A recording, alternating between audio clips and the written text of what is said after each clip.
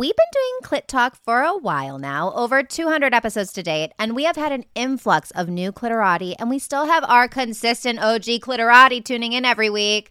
So we've created a free gift for you. It's called Clit Talk Cliff Notes, the no BS guide to self-pleasure and sexual intimacy. And we're really giving you our best highlight reel of sex tips. We have combined our top sex hacks to give you confidence, communication, orgasms, and the ability to take your pleasure game from 0 to 100 real quick and blow any partner's mind in bed. Included in this bangin' free gift is 2 free audio trainings, Self-Pleasure is Self-Love, and our hottest sex tips. We also have unreleased episodes and a fan favorite from our Sex and Empowerment Signature Masterclass, an erotic visualization, and a video on orgasmic breathing. Oh, yeah. So, to get a little taste of what we do here, you definitely want to sign up for Clit Talk Cliff Notes. Just go to clittalkshow.com/guide because, clitorati, it is possible to have quantum leaps in your sex and empowerment with simple and impactful shifts.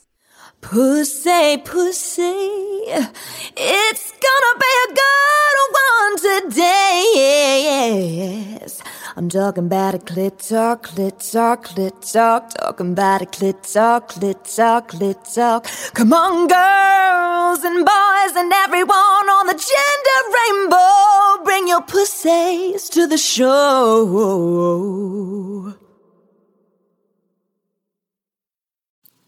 Clitorati, we have a very exciting guest back in the studio today. She is the interviewer for the series Men Who Take Baths, where men in bubble baths are interviewed about what it means to be a man. So the project advocates for gender equity through an interview series, art shows, public discussions on Clubhouse, and men's groups. So, and I love this. Their 3 essential components are connection through conversation, redefining the markers of masculinity, and Men Who Take Baths is a tool for empathy. So we're going to dive into that. Please welcome back to the studio, Nicolle Hodges. Oh, hello. Good to be back. We had so much fun with you in the last episode. We've all decided that we want to be your friend. Okay. Yeah, if you didn't listen to her last episode, it was one of the best episodes I've ever done. And she really had a good laugh because she said they do butt plug brunches. And I was like, what do you do? Like talk about butt plugs? And she's like, Lindsay, you put it in your butt and you go to brunch. And you go to brunch. I'm like, I feel like I have to do that. But we're here today to talk about this incredible Men in Baths movement that you have created. And I first thought, I think I said in the last podcast, I like saw a picture of a man in a bath and like this beautiful woman holding like a microphone up to him. And I was like, what is going on here? So I had to investigate it. So that's how we discovered it on good old Instagram. And so we're going to just dive right into this incredible movement that you have created.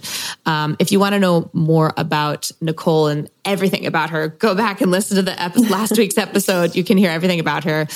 So today we're really here to talk about this. And so what I want to know is, what inspired you to tackle transforming the culture of masculinity from the bath in your interview series, Men Who Take Baths? Like, how did this idea come to you? I love absurdity. And so that for sure that's a starting point. Yeah.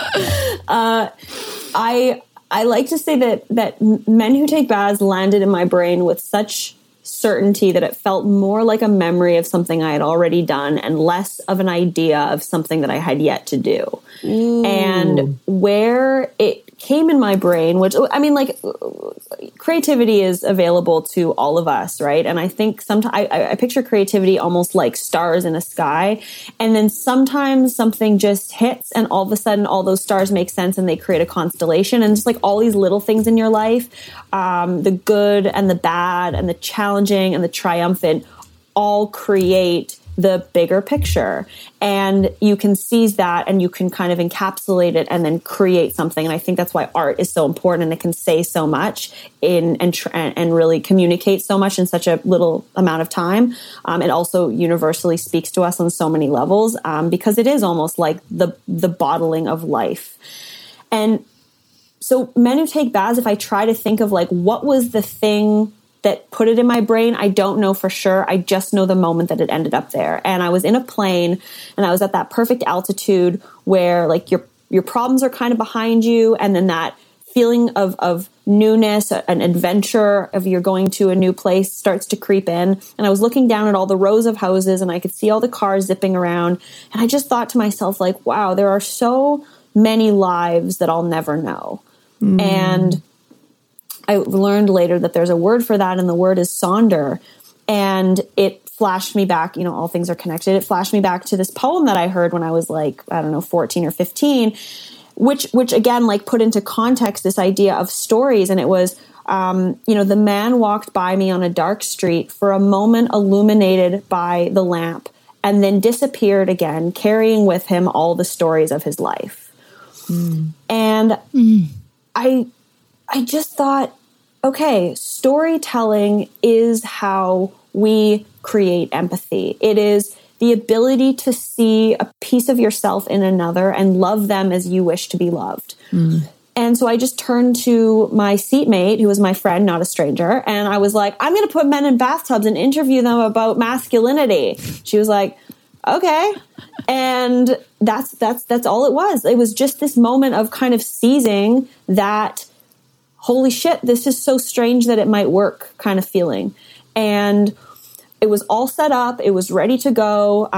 You know, I reached out to men in my life who were kind of like, you know, first degree friends. They were pretty close already in my circle. I felt like they kind of were exemplary of like noble masculine behavior, as in they were like good leaders and they were respectful of women and they were good partners and all these things. Yeah.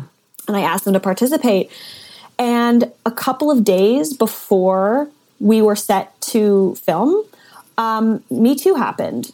And the article in the New Yorker about the revelation of Harvey Weinstein and like the absolute epidemic of sexual assault that was rampant throughout Hollywood and like the whole fucking world became apparent. And I was like, oh, this is why I had to have this in place, because this is an opportunity to document the evolution of masculine psychology and male identity in a post-Me Too world, because shit is about to never be the same. Damn. Whoa.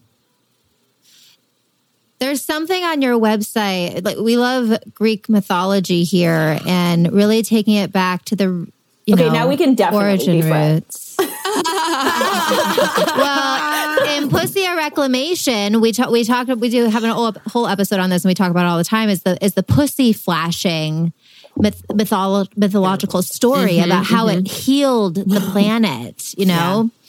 Yeah. And I was reading on your website how Odysseus, the male warrior in need of healing, was restored to health when goddess Circe, the feminine archetype, bathes him.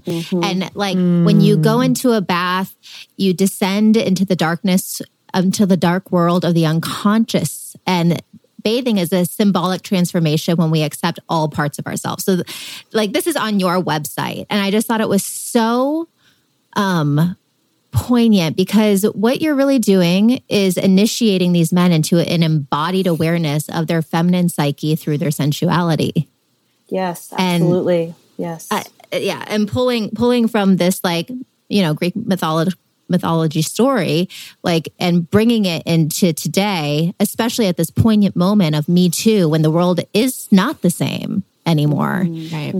So it's so, you're just always so ahead of your time. It's like we talked about in the last episode, the big magic, like those downloads, those like divine downloads, and then having the courage to follow your GPS, like your great pussy in the sky, and listen and actually execute actions and create art.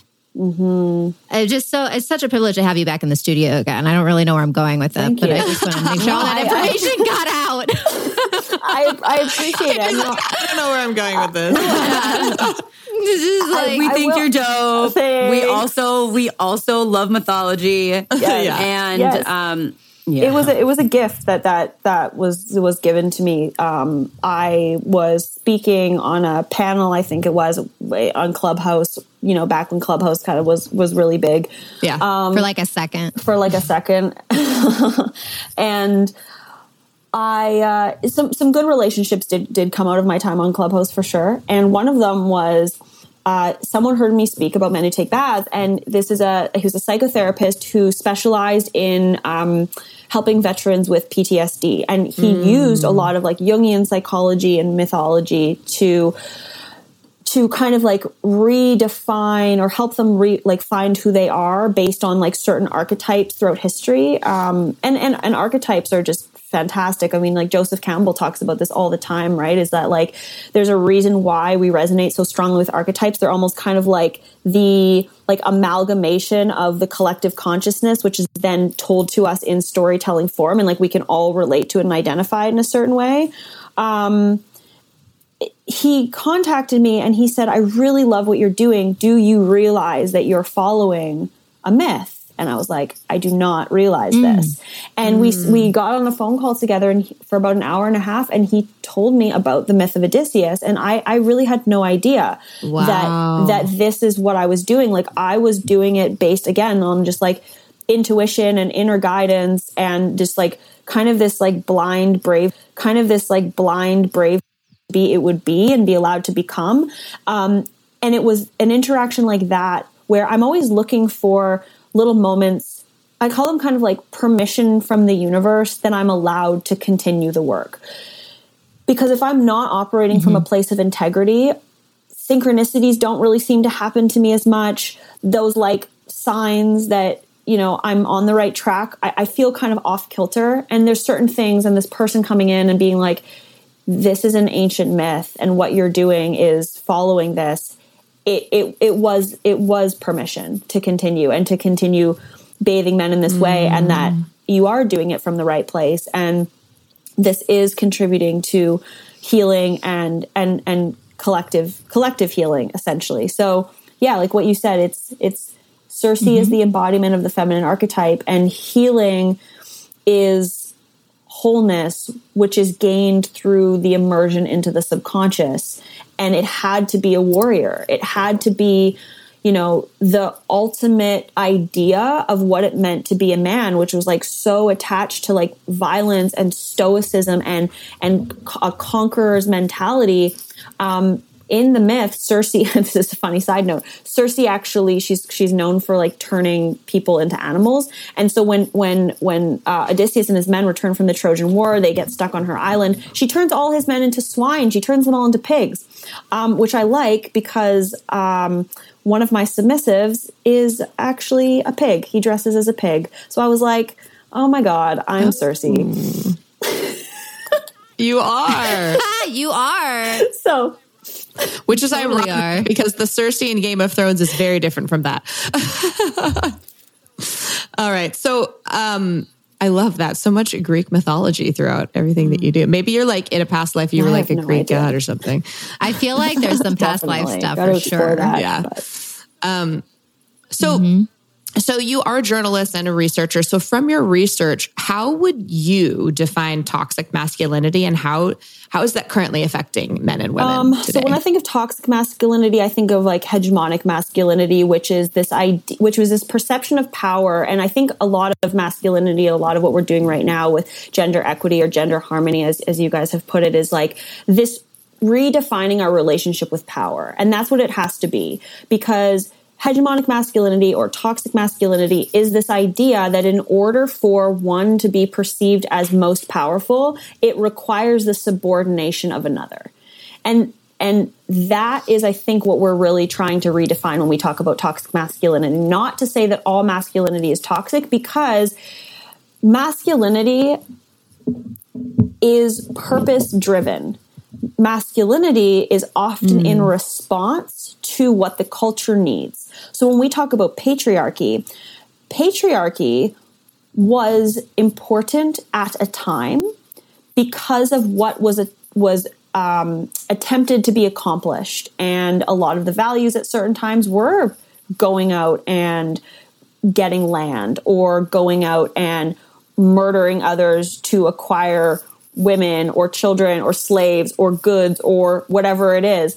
And so at the time and throughout history, we have had these versions of masculinity, which, for better or worse, were what was required. We don't need that anymore. So what is left in its place? This weird, almost like fragmented idea of, okay, if masculinity is purpose driven, then what is the purpose of men? What are we asking men to be now? And how do we help them change their relationship to power, where we're not saying you have to give up power in order for others to be equal? Rather, by you allowing yourself to reconnect with feminine aspects of yourself and become whole, you will only become more powerful. And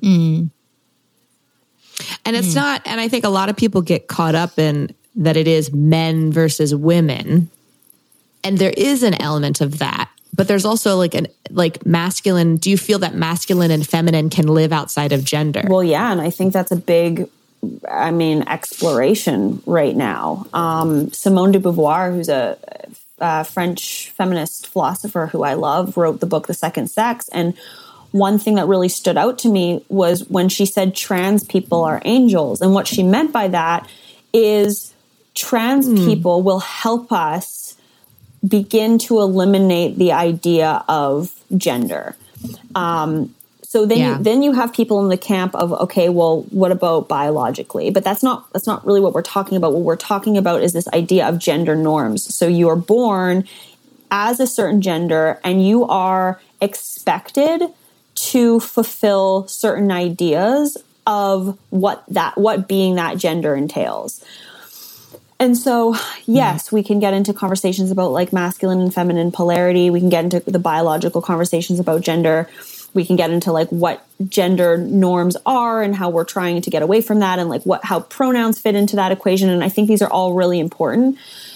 But to keep it on the track of like masculinity in particular and like how that fits into this paradigm shift that we're trying to create, there has to be an understanding that men have inherently been told their entire lives and historically that feminine aspects of themselves make them weak.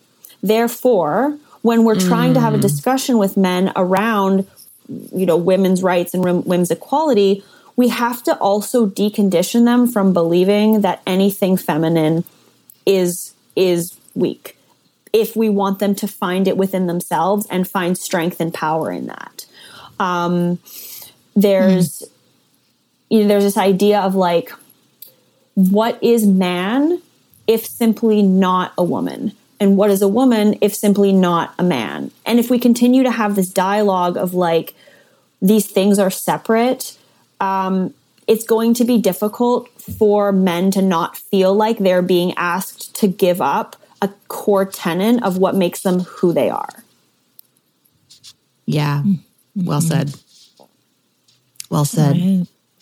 And so I'm curious, you when you've talked to men about getting in touch with their feminine energy inside of these interviews, what did they say? Men, okay, how do I put this? Men want to get it right. They almost like want to be told what to do. And that's not coming from a place of like, you're in the wrong and you need to change this. Otherwise you're going to be like ostracized or canceled or whatever it might be, like lose your status. They're simply like, okay, if you're telling me that there's parts of me that I don't have access to because of culture or upbringing or whatever it is, can you guide me? Can you tell me what that is? And I think women, and I know I'm speaking very much in the binary right now, but women are excellent at creating community. We are excellent at talking about our feelings. We are, in a sense, really good at nurturing. And I do believe that's for many reasons, but it almost seems like our ability to see how all things kind of work together is quite strong. And so when a man is sitting in the bath and he's like basically looking at me and going, okay, if you represent the feminine right now, how do I move closer to that? And my response to him is simply to be me and to love him. Then I don't need to try to explain to him how to get closer to himself and how to begin to heal. I just need to show him, because I think that's what we're really good at doing. We're really, really good at just being loving. It's almost like what I'm getting is really holding space for meeting that person exactly where they're at. It also sounds like this is really healing for you in a way, in a reverse way. Not in that was not maybe this wasn't necessarily the intention when you created it, but I imagine by just getting to be yourself. Oh yeah, like, and that's the most totally, delicious and place like, to be. As that's okay. Accidentally on camera. I grew up with an incredibly masculine mother. I'm the oldest sister of 2 younger boys, and I always felt safer in masculine energy because it allowed me to cut myself off from a lot of like feelings. I don't even really want to call them feelings because it's not necessarily what it was, but like I was just like, I don't have mothering energy. Like that's not part of who I am. And I allowed myself to believe that for a really long time. And again, part of my like whole sexual awakening and shedding shame and asking myself that guiding question of like, what if everything you think you know about yourself is wrong? That was one of the things I also asked myself, like, where are you getting this idea from that you don't have this deep feminine energy within you? And so you're completely right. When I started sitting tubside with these men, I realized that what I was doing for them, I was also doing for myself. I just wasn't in the bath, but I was also connecting with the feminine aspect of myself. And the more that I allowed my energy to almost envelop them, which required tapping into my feminine energy, the more they released and let go and felt safe to trust me to walk with them on that journey. And I would say that Men Who Take Baths has also allowed me to be a better woman. Oof. I'm inspired to like run a bath for my partner this weekend when we get home from Hawaii. Like we are facilitating this retreat and we are exhausted from all the transformation in the most amazing way, right? And I haven't seen him take a bath in over 5 years. Yeah. My husband takes a bath every day. It's actually really his sacred time. And what I'm really hearing from you is women today, like we work, we're mothers, we have to like do it all. And I became a mother 2 years ago and I was so fearful. I knew I would be a great mom, but I didn't think I would be able to maintain the masculine sides of myself, which really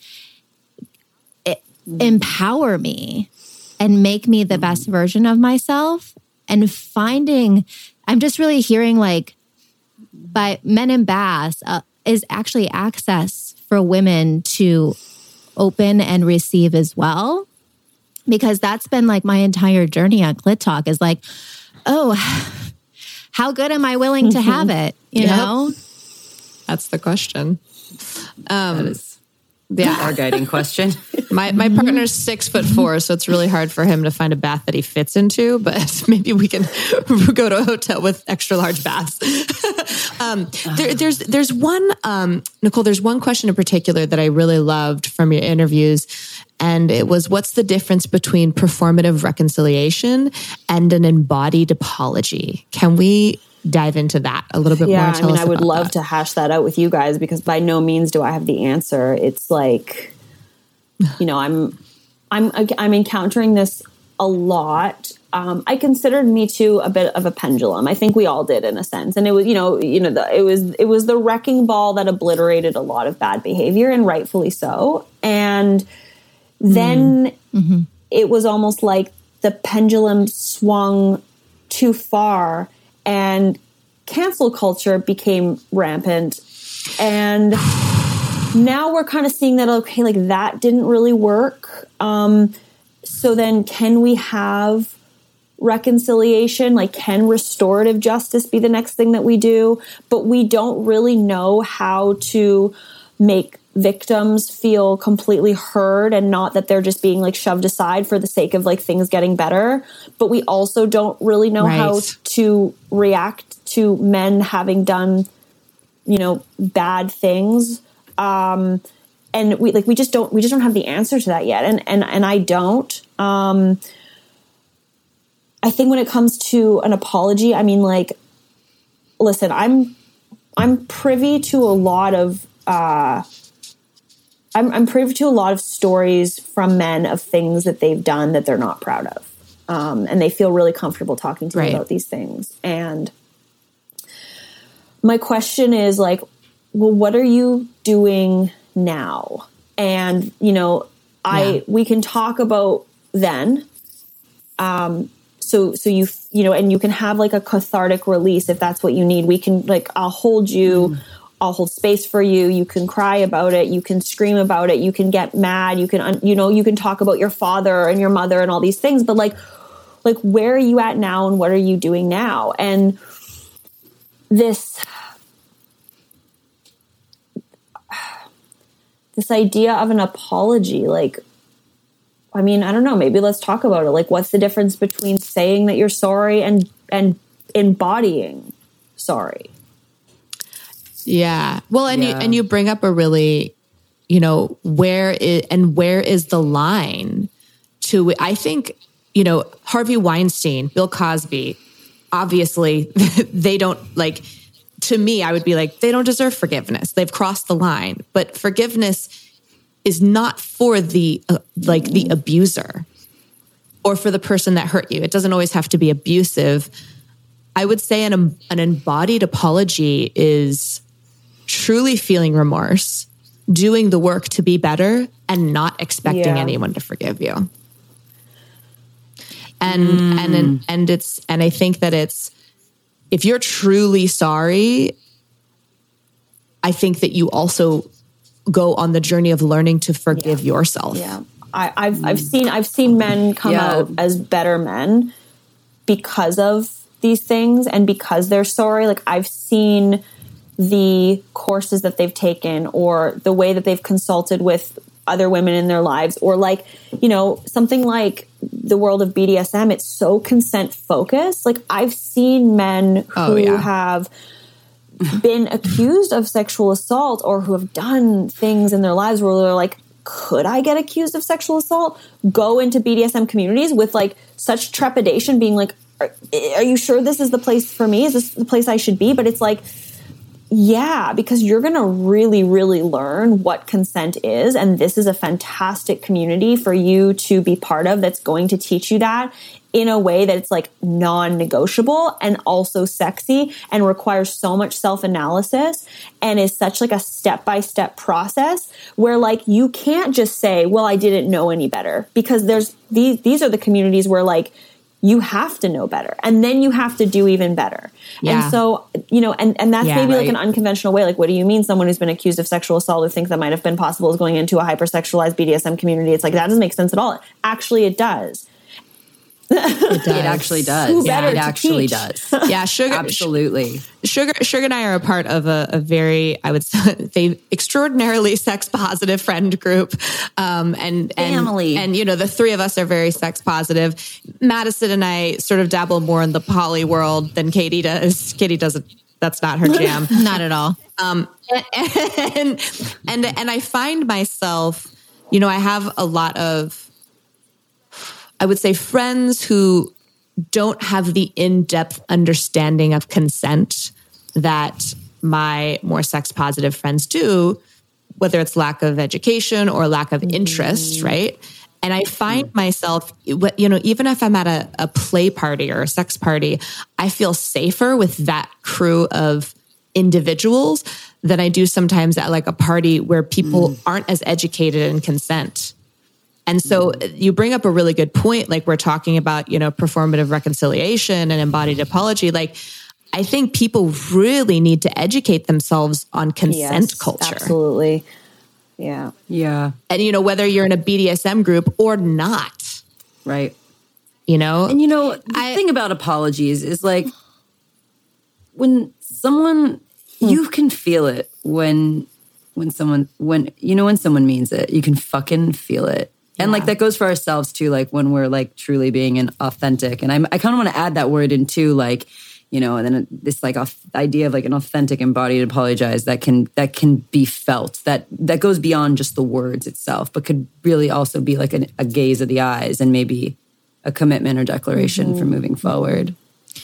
This conversation is kind of like, my heart is like racing right now. And it's like, when we started Clit Talk during the Me Too movement, and I had a colleague, I worked in television. I've worked in television for 13 years. And my colleague, my partner, was made an example of during the Me Too movement. And it was like after the big heavy hitters like were eliminated, and it was very clear that the behavior was needed to be done, the conversation needed to be done. And but I see my friend now where I had to be an advocate for him. I had to write to the medical board for him to be able to keep his medical license. Like I'm a nurse and I worked in medical television. And I'm going to keep him anonymous, even though his story was so public, because I just don't want to bring it back up for him because it was so traumatic. His life is still not the same. Yep. And he will probably never get to work and do what he loves ever again. And I really do feel like, yes, maybe there was some education, but there was no in accepting. I want to, like, we've talked about BDSM and like looking at that, but looking at like how in a corporate situation, what do we need to do to get to a place where we can actually accept a performative reconciliation or an embodied apology so that some sort of restoration can happen for these men who were actually canceled and they lost everything. Well, and I just am in the inquiry of it right now because I'm like, well, that's still suffering. Yeah. Right. I mean, the same thing happened to my partner too. He was fired because of a sexual harassment complaint, completely lost his television gig as well. And I think that like the other side of consent, right? Like having consent be an agreement of everyone is having these people that feel violated or whatever, have a conversation with that person first and be empowered around that rather than just reporting them to HR. Yeah. And not really understanding the ramifications of that. Yeah. Like that's the other side of consent, right? Is the other people, having like taking their power and managing it. Like, look, I know every situation is different, right? Like sometimes it's not safe to do that. And I get that. But that is the other side of it, right? Like I'm going to be binary right now. Like I think us as women, if you feel safe, like have a conversation with that person first, because they might not realize that they're making you uncomfortable. You guys, we just don't know how to talk about nuance though. Like we're kind of fucked. I know. I know. Keyword. Yeah, nuance. Keyword nuance. Like we just nuance. And I just want to bring attention to like, thank you both. Like, thank you to, all of you, obviously, for sharing that. And like, fuck, I can't talk too much about it because it's still going through the court system. But like, my partner too.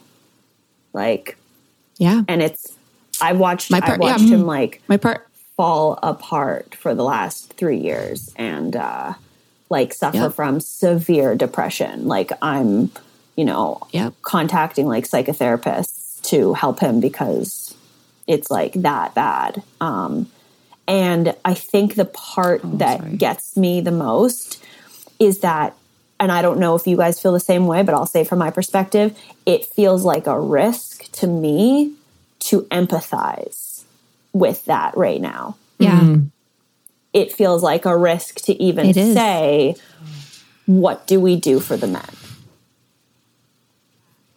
Yeah. As you're saying that, I realize I don't talk about what happened to my partner ever. No, ever.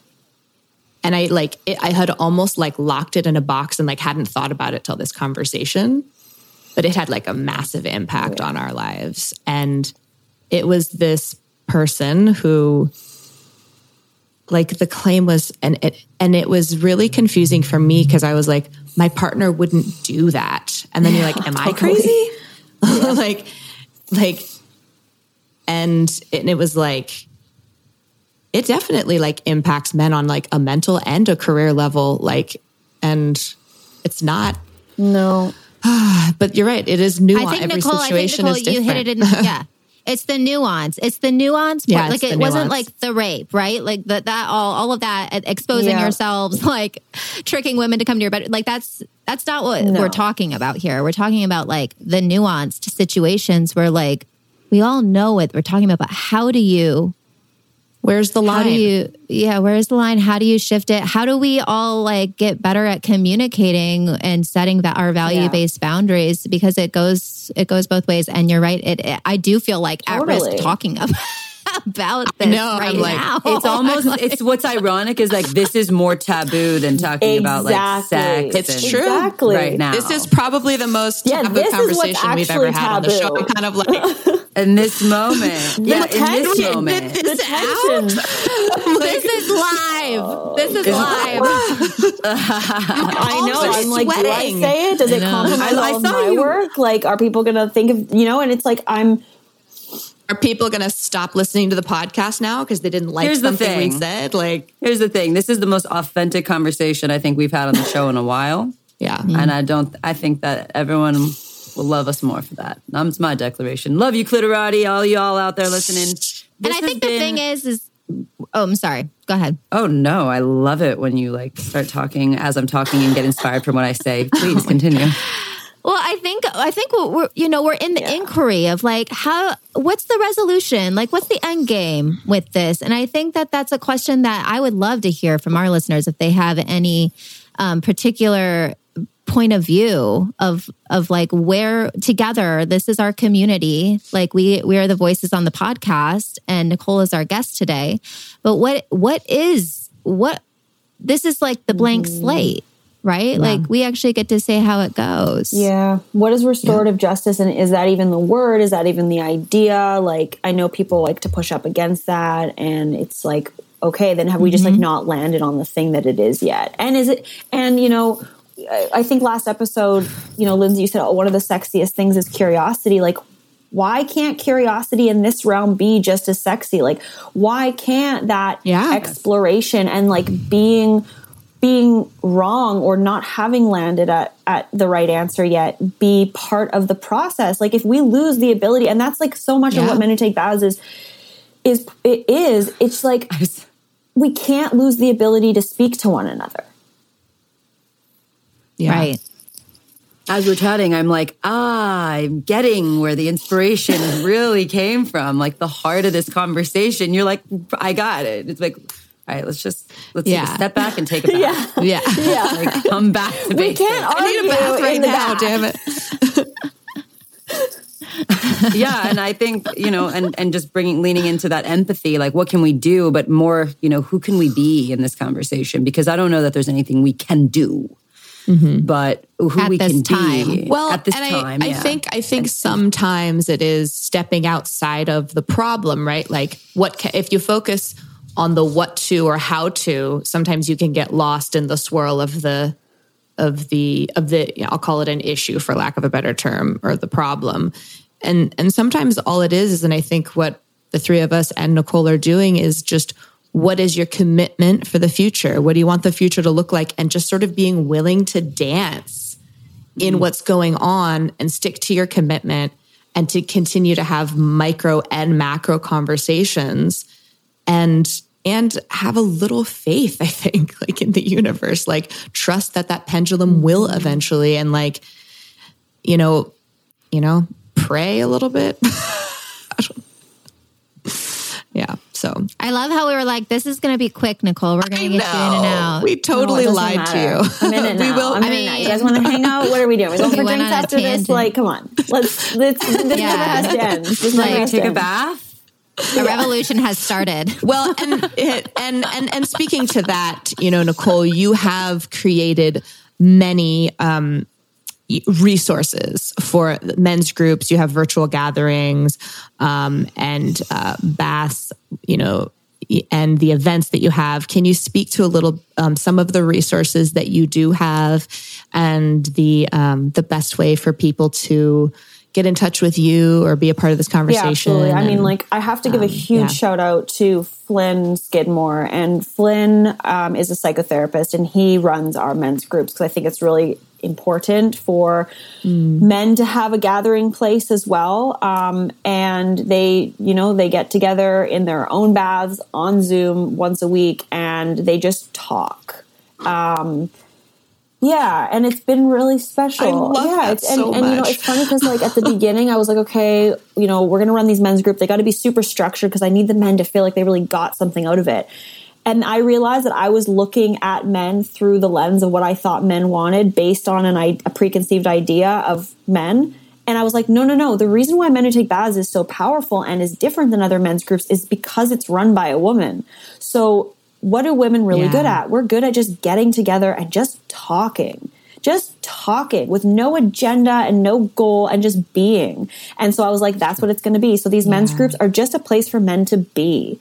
And we're launching another one in January, and it's going to be a 6-week program where we're going to bring in guests. And it's, again, like Men Who Take Baths is about redefining the markers of masculinity. And I think with a lot of men's groups, which again, they're great, but I think there's still this idea of like, this is the version of man that you need to be in order to, even if that's like the modern version, there's still this idea where we're co-creating the markers of masculinity. Like, what man do you want to be? We're not going to tell you that you have to be this certain way. We're going to allow you and give you space to just discover that for yourself. By exposing you to different things that you might not usually be exposed to. Things like seducing yourself in the mirror, or, what we were talking about last time, like meditative masturbation and microdosing. Just like different things that come so easily to women, like sitting and talking, calling your friend, talking about how you feel, all these things. So we're creating that in January. If you want to be a part of that, come to the Men Who Take Baths Instagram. It's just at Men Who Take Baths, and the form will be posted there actually today. So, and today is the 18th of November. So by the time you hear this, it will be posted. Okay. All right. We'll post it in our stories as well. You are so smart. I'm like so turned on by these 2 interviews that we did with you. Yeah. Yeah, definitely. Such an intelligent woman. Yes. Very, very brilliant. We all hope this is just the beginning of a beautiful collaboration between Clit Talk and Nicolle Hodges. Your commitment is profound. Talking about commitments, it really is. And it's been an honor to be in these, conversations with you. And I think it's just the beginning. I think we're going to see great things from you. So the Men Who Take Baths is the Instagram, Clitorati. We will have all of the links and information of how to get in touch with Nicolle. If you do want to see our beautiful shining faces, if you're listening to this on audio, all of our episodes are now on our YouTube, so you can see all of our expressions and our shocked looks. The YouTube is just youtube.com/ClitTalk. Nicolle, thank you. You gave us way more time than we asked for. And we do not take it lightly. We really, really appreciate it. So thank you Thank you so much for being here today. I honestly think these are two of the best episodes we've ever done, like hands down, for real. All of you. I really appreciated this conversation. I feel really connected to all of you. So thank you. Fantastic. All right. So with that, Clitorati, we're going to see you next Tuesday. Bye-bye. Bye-bye. If you liked this and are curious about our Clit Talk curriculum, we have a waitlist for our upcoming free workshops and our Sex and Empowerment Signature Masterclass in 2022. Nothing like starting the new year guided by pleasure. Sign up for the waitlist to come tap into your pussy sanctuary with Katie, myself, Sugar, and Lindsay at www.clittalkshow.com/waitlist. That's clittalkshow.com/waitlist.